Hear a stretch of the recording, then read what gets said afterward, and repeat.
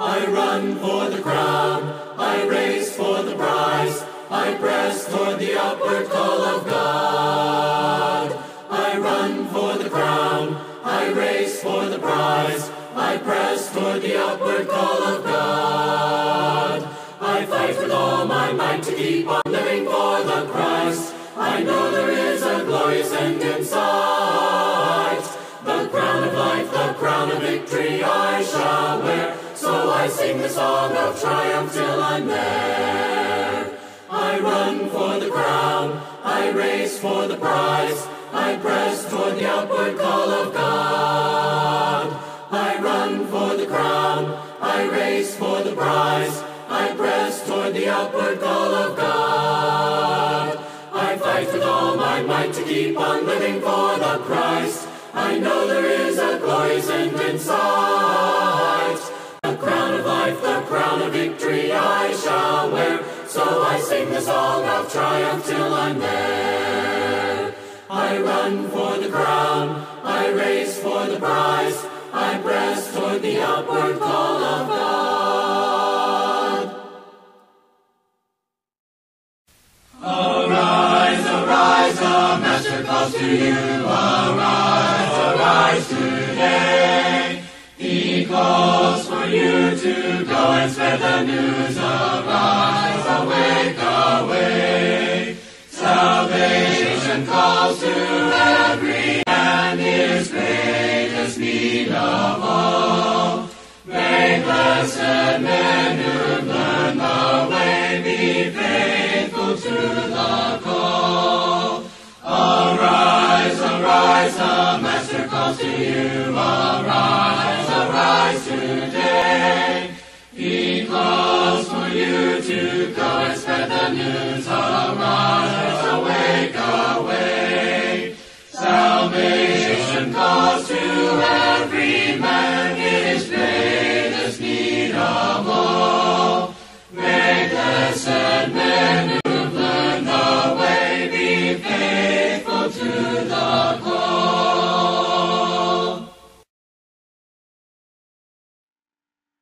You've probably been spending a little bit more time at home these past few months. And I know one thing that my family has gotten into is playing board games. Now, this I think is a wonderful time whenever the whole family can get together and play board games together. But also with my children, they're at the age that it's helping them learn things like reading a little bit along the way and also being able to count and learn their numbers and kind of addition and different things like that. So it's really helping them in numerous ways. And I think board games can help us all learn things about one another and give us opportunities to talk around, while we're playing these different games that we play. But with me personally, I not only got interested in board games themselves, but I also got interested in finding out about the history of them. Like where did they come from and why do people play them and stuff like that. And I wanted to share with you kind of some things that I've learned about board games and some things on how they kind of reflect the Bible and also how they kind of reflect life in general. And I want us to kind of see some of these things and how they relate with Scripture. And I think that they will serve as a little bit of a parable of sorts. These different concepts that we grasp about board games, they can show us kind of in a parable type way about some concepts about the Bible and maybe how some people view the Bible as well. So, as I stated, I got interested in the history of board games. And one thing that I was finding out was people want to have a discussion about what a game is whenever they started off. And that's kind of interesting because, I don't know when's the last time you thought about what is a game, what makes something a game as opposed to something else. But it does get kind of interesting when you try to define it. It's a little bit more difficult than what you might think at first. But one part of that discussion that really stuck in my mind about what a game is was something that one person said. They said that a game, it's only a game whenever you're playing it. Now, what they meant by that is, if you're going to be making a game or, if somebody makes a game, but if no one plays it, then it's literally just a bunch of rules. It might be a few pieces here and there and, a board, but it's not the game. You have to have people playing the game in order for it to become a game.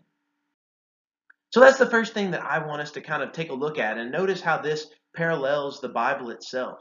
That a game It's only a game whenever someone is playing it.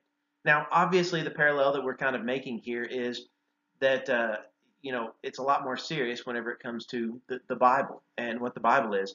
But I think people view the Bible in similar ways as to how people view some board games, in the sense of people who aren't really practicing and aren't really participating in following the Bible and following God, they might just look at the Bible and think of it as, well, that's just a rule book.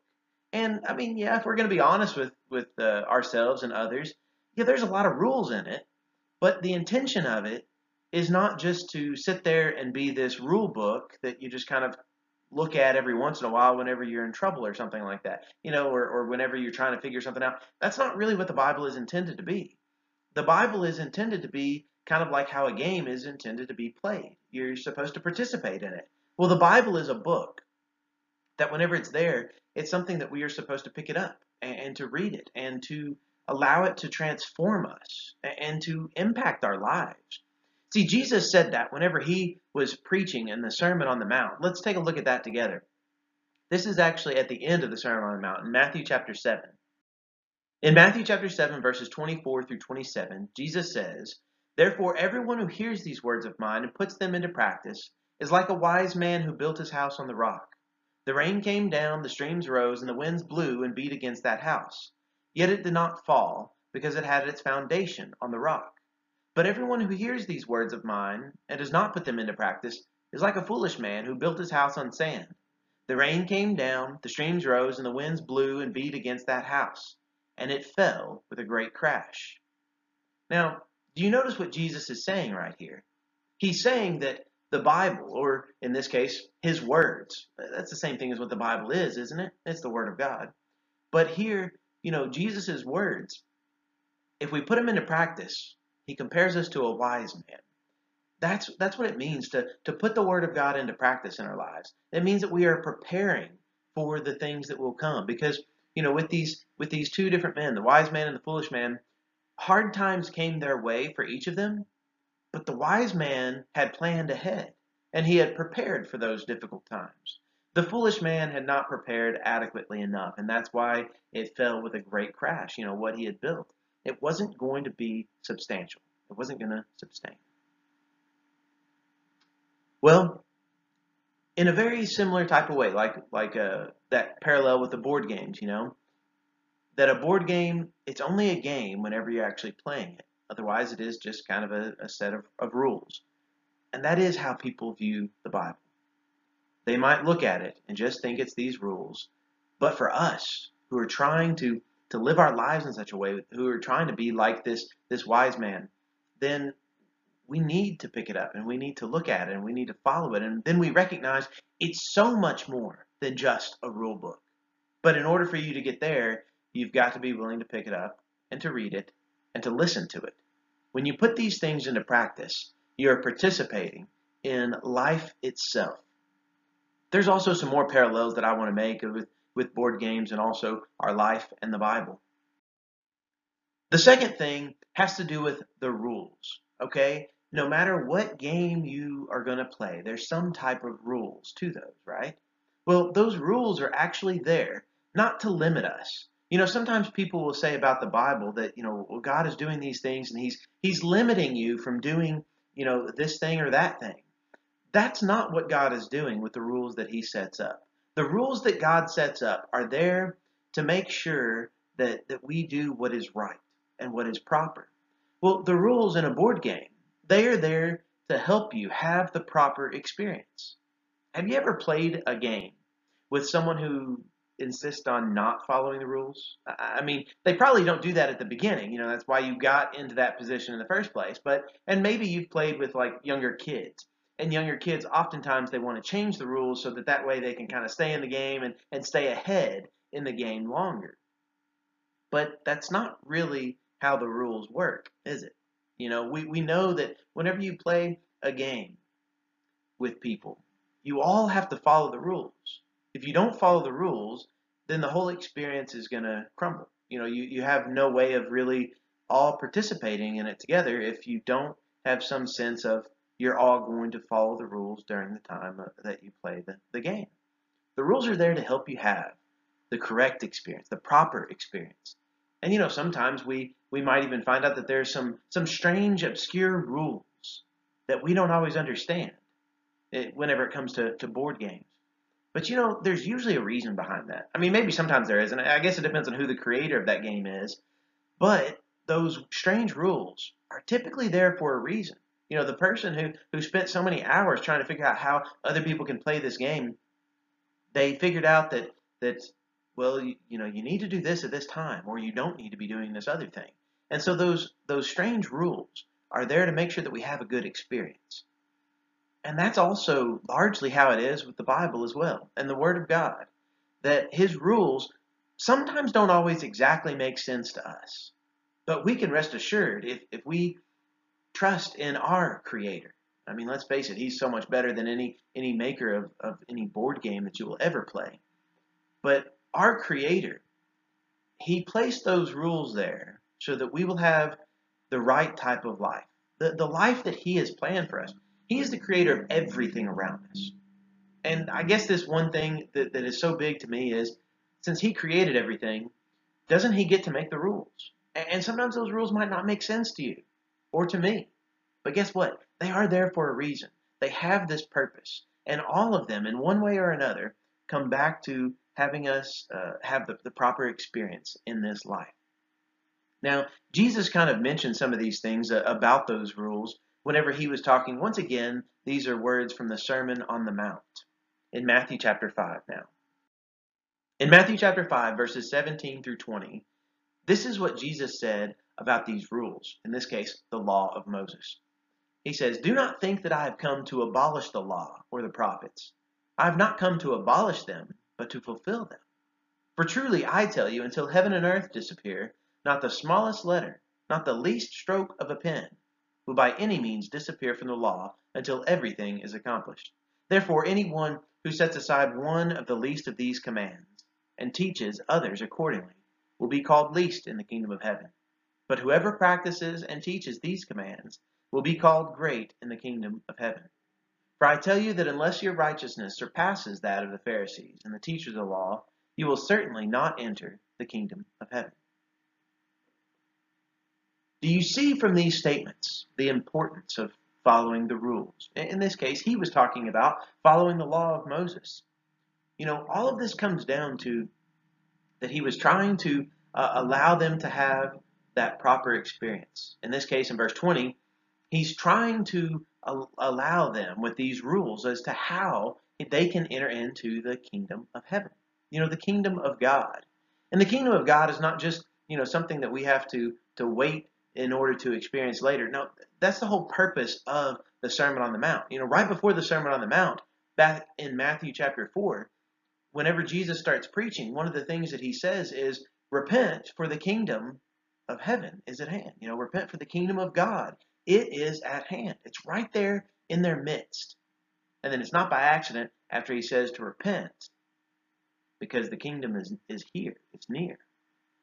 He goes into 3 chapters that we know as the Sermon on the Mount. And throughout the Sermon on the Mount, He's kind of laying down the law again. It's different than the law of Moses. This is the law of Christ. And usually what He's doing is He's going even farther than what the law said. Well, there's a reason for all of this, and it comes down to why those laws exist, why those rules of God exist. It's all so that we can have that proper experience, the experience that our Creator wants us to have. And there are reasons why He wants us to have those proper experiences.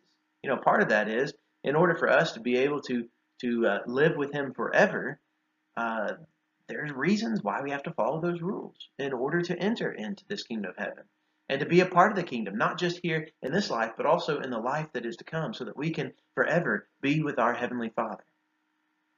So there are reasons for these rules. Whether or not you understand why, they are there for a reason, because our Creator has set them there. The third thing that I kind of want to point out, and this gets into why the law of Moses came into being. And this third thing is about winning a game. I want you to think about that, because you don't win a game simply by following the rules. Now, hear me out on this, okay? In order for you to win a game, you most certainly have to follow the rules. But you most certainly have played a game before, haven't you? In which you follow every single rule as closely as you possibly can. We might even say, whenever you're playing a game, you follow the rule exactly, but you still don't win. Well, why do you not win sometimes? That's because following the rules is not the same thing as winning the game. Usually how to win a game or the object of the game is part of the rules. That's included in the rules, at least whenever you're playing some type of board game. But winning the game doesn't mean that you did this wonderful job of following the rules. Because, after all, most of the time, everybody is following the rules, or at least trying to follow the rules, but usually only one person wins. And this kind of comes into what the law is about. And it starts to get us to think about, well, why do we follow the laws of Christ? Why do we follow the laws of Moses? Are they important? Well, I hope by now you've recognized, yes, they are important. The rules there are for a reason. They have a purpose.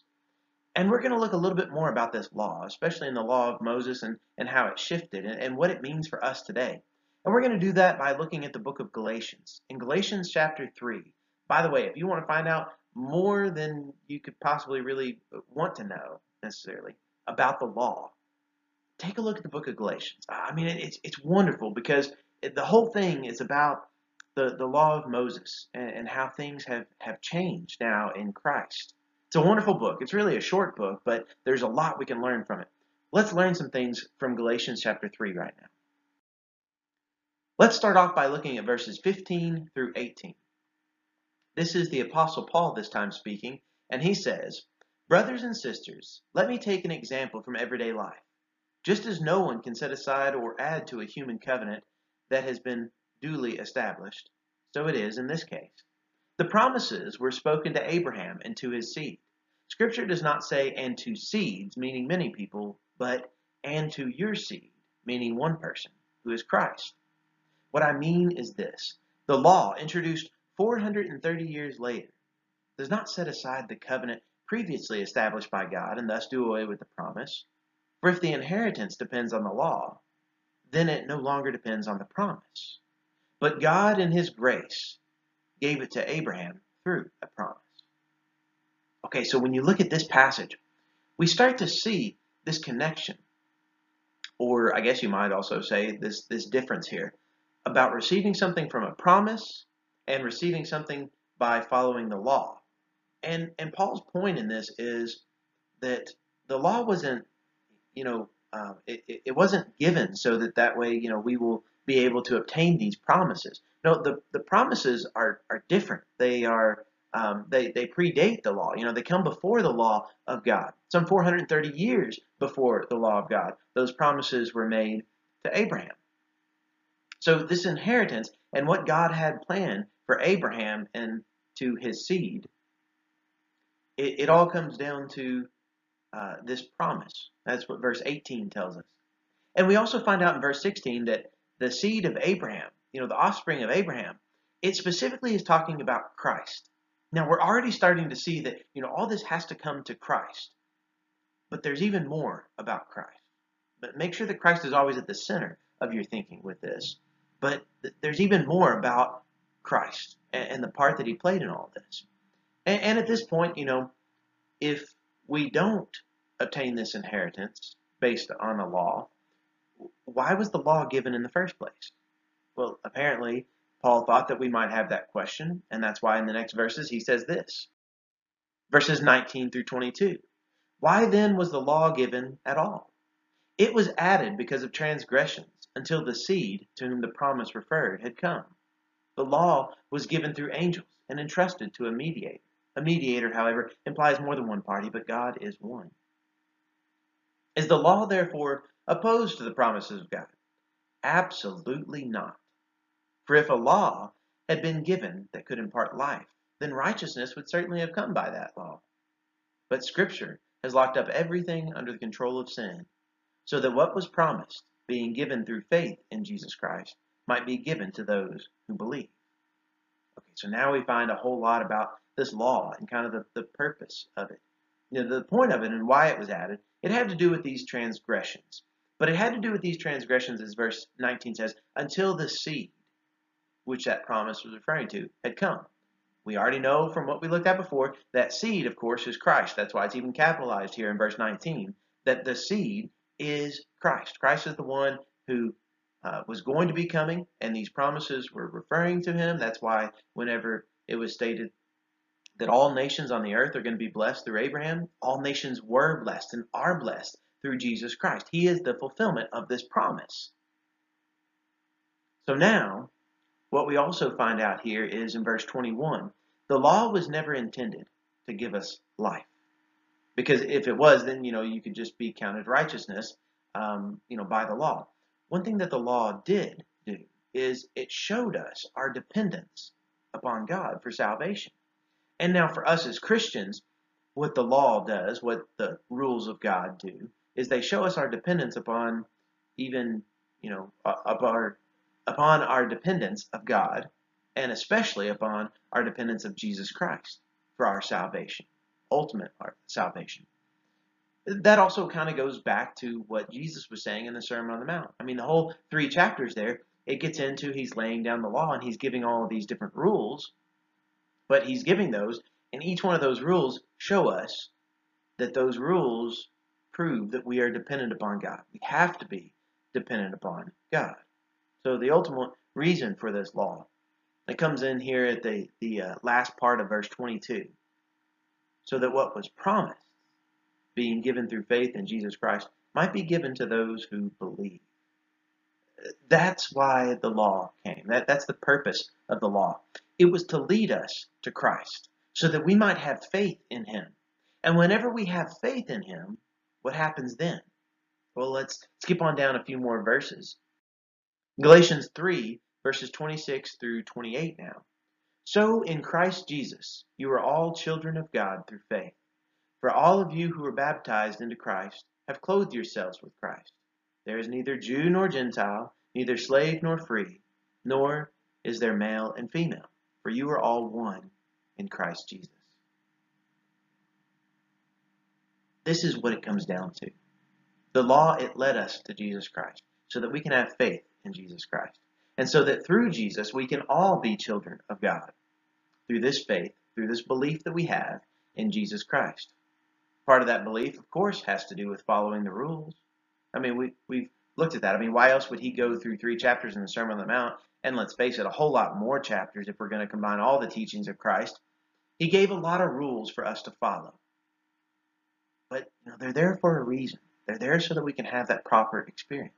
Part of the rules that he also laid down is hinted at in verse 27. It's more than just hinted at, but in verse 27 it says that all of you who are baptized into Christ have clothed yourselves with Christ. That's how we clothe ourselves with Christ. That's how we become part of Jesus Christ, is through this baptism. And whenever we do that, whenever we are clothed in Christ, we're all one in Jesus Christ. So let's make sure that we do these things, that we follow God wherever he leads us. And whatever rules he lays down for us, let's make sure that we follow those things. Let's make sure that we participate as God would have us to do, like that wise builder. Let's make sure that we do that and follow the rules of God so that we can experience the life God's way. Experience the life that God has planned for each and every single one of us.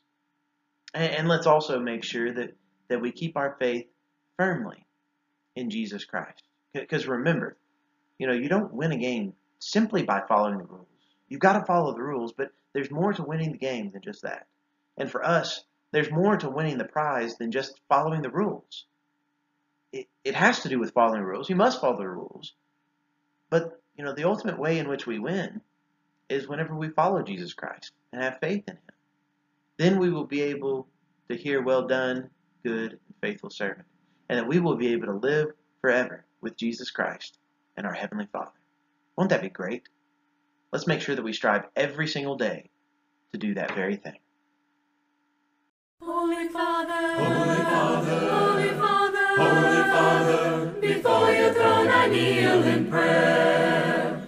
Holy Father, Holy Father, Holy Father, Holy Father, before your throne I kneel in prayer. Because I've been baptized by the blood of the Lamb, I'm working my salvation out. I've been purchased with a price I cannot repay. I'm redeemed, I'm redeemed, I'm redeemed, I'm redeemed, I'm redeemed by the blood of the Lamb.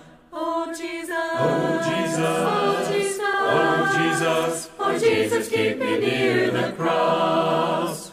Oh Jesus, Oh Jesus, oh Jesus, oh Jesus, oh Jesus, keep me near the cross. Because I've been baptized by the blood of the Lamb, and I'm working my salvation out. I've been purchased with a price I cannot repay. I'm redeemed, I'm redeemed, I'm I'm redeemed, I'm redeemed by the blood of the Lamb. Holy Spirit, Holy Spirit, Holy Spirit, Holy Spirit, all through the word convict me of sin. Holy Spirit, Holy Spirit, Holy Spirit, Holy Spirit, oh, through the word convict me of sin. Because I've been baptized by the blood of the Lamb, and I'm working my salvation out. I've been purchased with a price I cannot repay. I'm redeemed, I'm redeemed, I'm redeemed, I'm redeemed, I'm redeemed by the blood of the Lamb.